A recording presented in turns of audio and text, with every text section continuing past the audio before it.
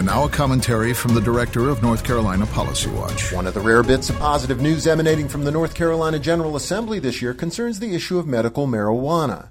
As they did last session, senators are advancing a bill that would make the drug available to a very select group of individuals diagnosed with one or more of a very narrow group of illnesses. And while passing the bill is certainly better than taking no action at all, the proposal still comes up woefully short of what's both just and long overdue. Simply put, it's ridiculous in 2023 that any North Carolinian is worried about being arrested or prosecuted for possessing marijuana, whatever their reason for having it.